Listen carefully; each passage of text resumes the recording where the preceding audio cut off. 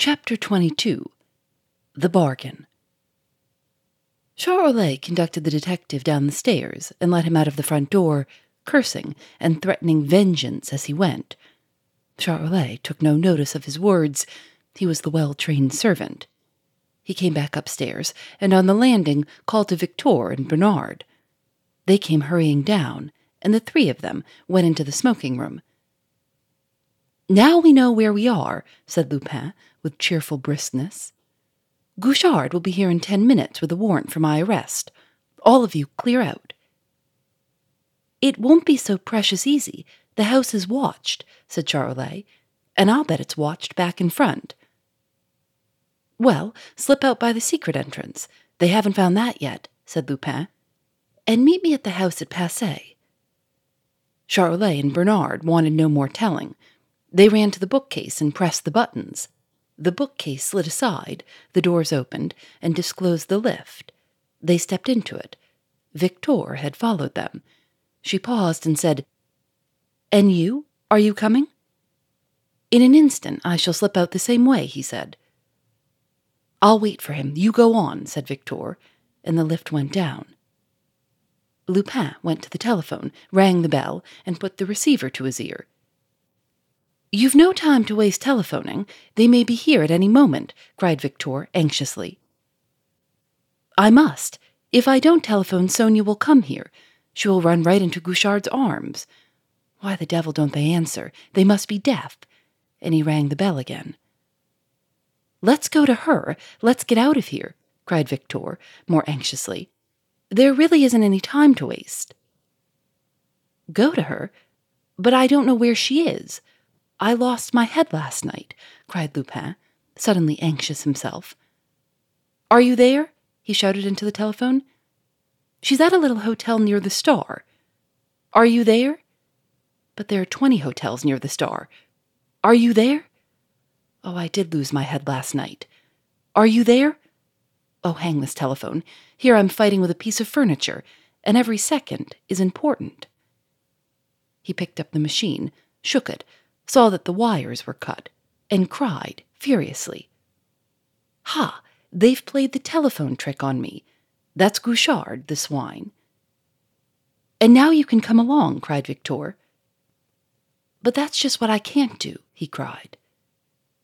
"But there's nothing more for you to do here, since you can no longer telephone," said Victor, bewildered. Lupin caught her arm and shook her, staring into her face with panic-stricken eyes. "But you don't understand that, since I haven't telephoned, she'll come here," he cried hoarsely. 5 minutes past 8. At 8:30 she will start to come here." His face had suddenly grown haggard. This new fear had brought back all the exhaustion of the night. His eyes were panic-stricken. "But what about you?" said Victor, wringing her hands. "What about her?" said Lupin, and his voice thrilled with anguished dread. "But you'll gain nothing by destroying both of you. Nothing at all." "I prefer it," said Lupin slowly, with a suddenly stubborn air. "But they're coming to take you," cried Victor, gripping his arm. "Take me?" cried Lupin, freeing himself quietly from her grip. And he stood frowning, plunged in deep thought, weighing the chances, the risks, seeking a plan, saving devices. He crossed the room to the writing table, opened a drawer, and took out a cardboard box about 8 inches square and set it on the table. "They shall never take me alive," he said gloomily. "Oh, hush, hush," said Victor. "I know very well that you're capable of anything. And they, too. They'll destroy you. No, look you must go. They won't do anything to her, a child like that, so frail. She'll get off quite easily. You're coming, aren't you?" "No, I'm not," said Lupin stubbornly. "Oh, well, if you won't," said Victor. And with an air of resolution, she went to the side of the lift-well and pressed the buttons. The doors closed. The bookcase slid across. She sat down and folded her arms. "What? You're not going to stop here," cried Lupin. "Make me stir if you can. I'm as fond of you as she is. You know I am," said Victor, and her face set stonily obstinate. Lupin begged her to go, ordered her to go. He seized her by the shoulder, shook her, and abused her like a pickpocket. She would not stir. He abandoned the effort, sat down, and knitted his brow again in profound and painful thought, working out his plan. Now and again his eyes flashed, once or twice. They twinkled. Victor watched his face with just the faintest hope on her own. It was past 25 to 9 when the front doorbell rang. They gazed at one another with an unspoken question on their lips. The eyes of Victor were scared, but in the eyes of Lupin, the light of battle was gathering. "It's her," said Victor under her breath. "No," said Lupin, "it's Gouchard." He sprang to his feet with shining eyes. His lips were curved in a fighting smile. "The game isn't lost yet," he said in a tense, quiet voice. "I'm going to play it to the end. I've a card or two left still. Good cards. I'm still the Duke of Chamarras." He turned to her. "Now listen to me," he said. "Go down and open the door for him." "What? You want me to?" said Victor in a shaky voice. "Yes, I do. Listen to me carefully. When you've opened the door, slip out of it and watch the house. Don't go too far from it. Look out for Sonia. You'll see her coming. Stop her from entering. Victor, stop her from entering." He spoke coolly, but his voice shook on the last words. "But if Gouchard arrests me," said Victor. "He won't. When he comes in, stand behind the door. He will be too eager to get to me to stop for you. Besides, for him, you don't count in the game. Once you're out of the house, I'll hold him here for half an hour. That will leave you a margin. Sonia will hurry here. She should be here in 12 minutes. Get her away to the house at Passy. If I don't come, keep her there. She's to live with you. But I shall come." As he spoke, he was pushing her towards the door. The bell rang again. They were at the top of the stairs. "And suppose he does arrest me," said Victor breathlessly. "Never mind. You must go all the same," said Lupin. "Don't give up hope. Trust to me. Go, for my sake." "I'm going, dearie," said Victor, and she went down the stairs steadily, with a brave air. He watched her halfway down the flight. Then he muttered, "If only she gets to Sonia in time." He turned, went into the smoking room and shut the door. He sat quietly down in an easy chair, lighted a cigarette, and took up a paper. He heard the noise of the traffic in the street grow louder as the front door was opened. There was a pause. Then he heard the door bang. There was the sound of a hasty footstep on the stairs. The door flew open, and Gouchard bounced into the room. He stopped short in front of the door at the sight of Lupin, quietly reading, smoking at ease. He had expected to find the bird flown. He stood still, hesitating, shuffling his feet. All his doubts had returned. And Lupin smiled at him over the lowered paper. Gouchard pulled himself together by a violent effort and said jerkily, "Good morning, Lupin."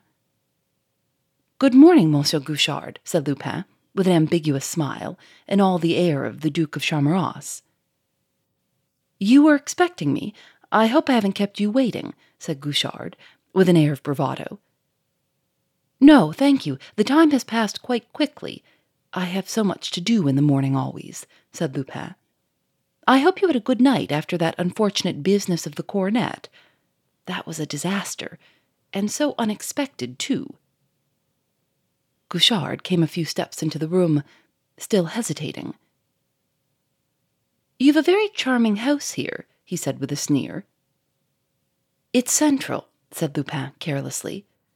"You must please excuse me if I cannot receive you as I should like, but all my servants have bolted. Those confounded detectives of yours have frightened them away." "You needn't bother about that. I shall catch them," said Gouchard. "If you do, I'm sure I wish you joy of them. Do please keep your hat on," said Lupin with ironic politeness.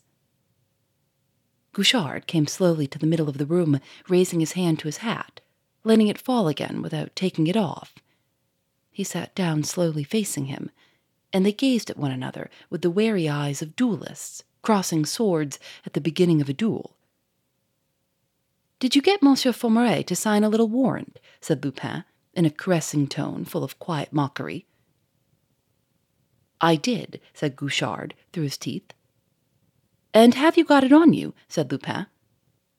"I have," said Gouchard. "Against Lupin, or against the Duke of Chamarras?" said Lupin. "Against Lupin, called Chamarras," said Gouchard. "Well, that ought to cover me pretty well. Why don't you arrest me? What are you waiting for?" said Lupin. His face was entirely serene, his eyes were careless, his tone indifferent. "I'm not waiting for anything," said Gouchard thickly, "but it gives me such pleasure that I wish to enjoy this minute to the utmost, Lupin," said Gouchard, and his eyes gloated on him. "Lupin himself," said Lupin, smiling. "I hardly dare believe it," said Gouchard. "You're quite right not to," said Lupin. "Yes, I hardly dare believe it. You alive, here at my mercy." "Oh, dear no, not yet," said Lupin. "Yes," said Gouchard in a decisive tone, "and ever so much more than you think." He bent forwards towards him with his hands on his knees and said, "Do you know where Sonia Kirchhoff is at this moment?" "What?" said Lupin sharply. "I ask if you know where Sonia Kirchhoff is," said Gouchard slowly, lingering over the words. "Do you?" said Lupin. "I do," said Gouchard triumphantly. "Where is she?" said Lupin, in a tone of utter incredulity. "In a small hotel near the Star. The hotel has a telephone, and you can make sure," said Gouchard. "Indeed, that's very interesting. What's the number of it?" said Lupin in a mocking tone. 555 Central. Would you like to telephone to her?" said Gouchard, and he smiled triumphantly at the disabled instrument. Lupin shook his head with a careless smile and said, "Why should I telephone to her? What are you driving at?"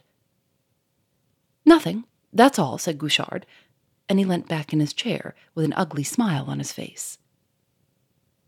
"Evidently nothing, for after all, what has that child got to do with you? You're not interested in her, plainly. She's not big enough game for you. It's me you are hunting. It's me you hate. It's me you want. I've played you tricks enough for that, you old scoundrel. So you're going to leave that child in peace. You're not going to revenge yourself on her. It's all very well for you to be a policeman. It's all very well for you to hate me. But there are things one does not do." There was a ring of menace and appeal in the deep, ringing tones of his voice. "You're not going to do that, Gouchard. You will not do it. Me, yes, anything you like. But her you must not touch." He gazed at the detective with fierce, appealing eyes. "That depends on you," said Gouchard curtly. "On me?" cried Lupin in genuine surprise. "Yes, I've a little bargain to propose to you," said Gouchard. "Have you?" said Lupin, and his watchful face was serene again, his smile almost pleasant. "Yes," said Gouchard, and he paused, hesitating. "Well, what is it you want?" said Lupin. "Out with it. Don't be shy about it." "I offer you—" "You offer me?" cried Lupin. "Then it isn't true. You're fooling me." "Reassure yourself," said Gouchard coldly. "To you personally, I offer nothing." "Then you are sincere," said Lupin, "and putting me out of the question?" "I offer you liberty." "Who for? For my concierge?" said Lupin. "Don't play the fool. You care only for a single person in the world. I hold you through her, Sonia Kirchhoff." Lupin burst into a ringing, irrepressible laugh. "Why, you're trying to blackmail me, you old sweep," he cried. "If you like to call it so," said Gouchard coldly. Lupin rose and walked backwards and forwards across the room, frowning, calculating, glancing keenly at Gouchard, weighing him. Twice he looked at the clock. He stopped and said coldly, "So be it. For the moment you're the stronger. That won't last. That won't last. But you offer me this child's liberty." "That's my offer," said Gouchard, and his eyes brightened at the prospect of success. "Her complete liberty, on your word of honor," said Lupin, and he had something of the air of a cat playing with a mouse. "On my word of honor," said Gouchard. "Can you do it?" said Lupin, with a sudden air of doubt, and he looked sharply from Gouchard to the clock. "I undertake to do it," said Gouchard confidently. "But how?" said Lupin, looking at him with an expression of the gravest doubt. "Oh, I'll put the thefts on your shoulders. That will let her out all right," said Gouchard. "I've certainly good broad shoulders," said Lupin, with a bitter smile. He walked slowly up and down with an air that grew more and more depressed. It was almost the air of a beaten man. Then he stopped and faced Gouchard and said, "And what is it you want in exchange?" "Everything," said Gouchard, with the air of a man who is winning. "You must give me back the pictures, tapestry, Renaissance cabinets, the coronet, and all the information about the death of the Duke of Chamarace. Did you kill him?"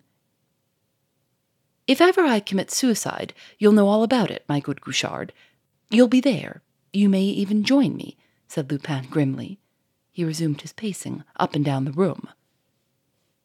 "Done for, yes, I shall be done for," he said presently. "The fact is, you want my skin."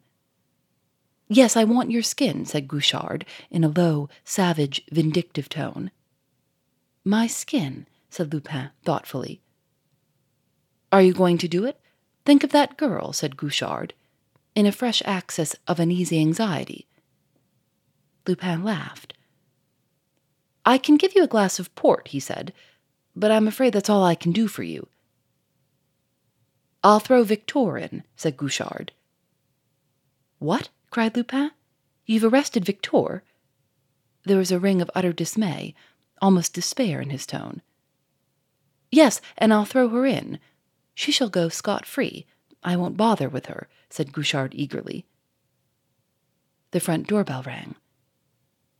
Wait, let me think," said Lupin hoarsely, and he strove to adjust his jostling ideas, to meet with a fresh plan this fresh disaster. He stood listening with all his ears.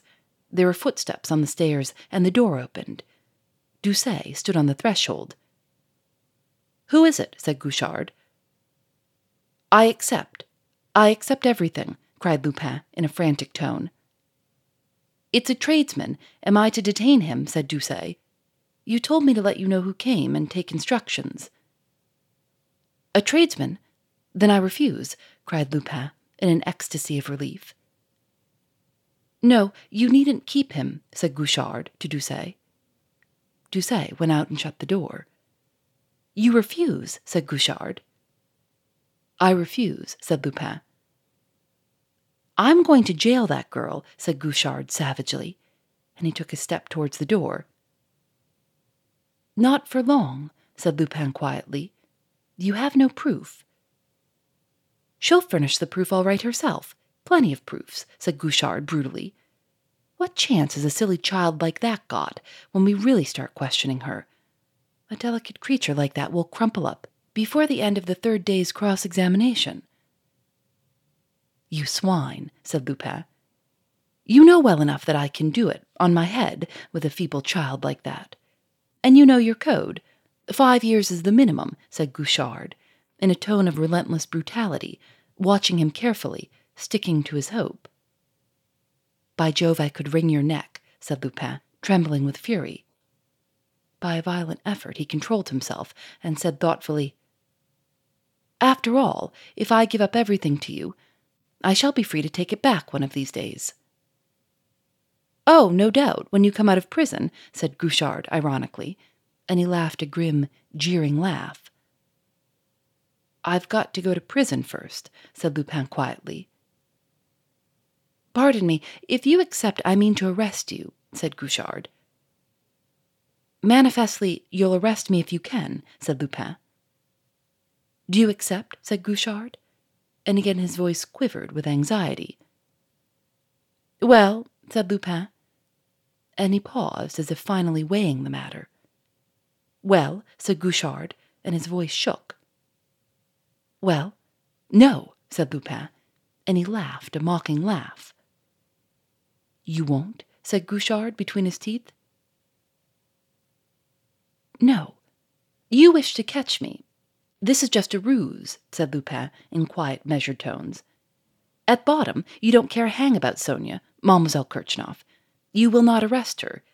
And then, if you do, you have no proofs. There are no proofs. As for the pendant, you'd have to prove it. You can't prove it. You can't prove that it was in her possession one moment. Where is the pendant? He paused, and then went on in the same quiet tone. No, Gouchard, after having kept out of your clutches for the last 10 years, I'm not going to be caught to save this child, who is not even in danger. She has a very useful friend in the Duke of Chamarras. I refuse. Gouchard stared at him, scowling, biting his lips, seeking a fresh point of attack. For the moment, he knew himself baffled, but he still clung tenaciously to the struggle in which victory would be so precious. The front doorbell rang again. There's a lot of ringing at your bell this morning, said Gouchard, under his breath, and hope sprang afresh in him. Again they stood silent, waiting. Doucet opened the door, put in his head, and said, It's Mademoiselle Kirchhoff. Collar her. Here's the warrant. Collar her, shouted Gouchard, with savage, triumphant joy. Never. You shan't touch her. By heaven, you shan't touch her, cried Lupin, frantically, and he sprang like a tiger at Gouchard. Gouchard jumped to the other side of the table. Will you accept, then? He cried. Lupin gripped the edge of the table with both hands and stood panting, grinding his teeth, pale with fury. He stood silent and motionless for perhaps half a minute, gazing at Gouchard with burning, murderous eyes. Then he nodded his head. Let Mademoiselle Kirchhoff wait, said Gouchard, with a sigh of deep relief. Doucet went out of the room. Now, let us settle exactly how we stand, said Lupin, in a clear, incisive voice. The bargain is this. If I give you the pictures, the tapestry, the cabinets, the coronet, and the death certificate of the Duke of Chamarras, you give me your word of honor that Mademoiselle Kirchhoff shall not be touched. That's it, said Gouchard eagerly. Once I deliver these things to you, Mademoiselle Kirchhoff passes out of the game. Yes, said Gouchard. Whatever happens afterwards, if I get back anything, if I escape, she goes scot-free, said Lupin. Yes, said Gouchard, and his eyes were shining. On your word of honor, said Lupin. On my word of honor, said Gouchard. Very well, said Lupin, in a quiet, business-like voice. To begin with, here in this pocketbook you'll find all the documents relating to the death of the Duke of Chamarras. In it, you will also find the receipt of the plant and furniture repository at Batignolles for the objects of art which I collected at Gournay-Martin's. I sent them to Batignolles because, in my letters asking the owners of valuables to forward them to me, I always make Batignolles the place to which they are to be sent. Therefore, I knew that you would never look there. They are all in cases, for while you were making those valuable inquiries yesterday, my men were putting them into cases. You'll not find the receipt in the name of either the Duke of Chamarras or my own. It is in the name of a respected proprietor of Batignolles, a Monsieur Pierre Savine. But he has lately left that charming suburb, and I do not think he will return to it. Gouchard almost snatched the pocketbook out of his hand. He verified the documents in it with greedy eyes, and then he put them back in it, and stuffed it into the breast pocket of his coat. And where is the coronet? He said in an excited voice. You're nearly standing on it, said Lupin. It's in that kit bag at your feet, on top of the change of clothes in it. Gouchard snatched up the kit bag, opened it, and took out the coronet. "I'm afraid I haven't the case," said Lupin, in a tone of regret. "If you remember, I left it at Gournay Martin's, in your charge." Gouchard examined the coronet carefully. He looked at the stones in it. He weighed it in his right hand, and he weighed it in his left. "Are you sure it's the real one?" said Lupin, in a tone of acute but affected anxiety. Do not let us have any more of these painful mistakes about it. They are so wearing." Yes, this is the real one," said Gouchard, with another deep sigh of relief. "Well, have you done bleeding me?" said Lupin, contemptuously. "Your arms," said Gouchard quickly. "They weren't in the bond," said Lupin, "but here you are," and he threw his revolver on the table. Gouchard picked it up and put it into his pocket. He looked at Lupin as if he could not believe his eyes, gloating over him. Then he said, in a deep, triumphant tone, "And now for the handcuffs." Phoebe Reads a Mystery is recorded in the studios of North Carolina Public Radio, WUNC.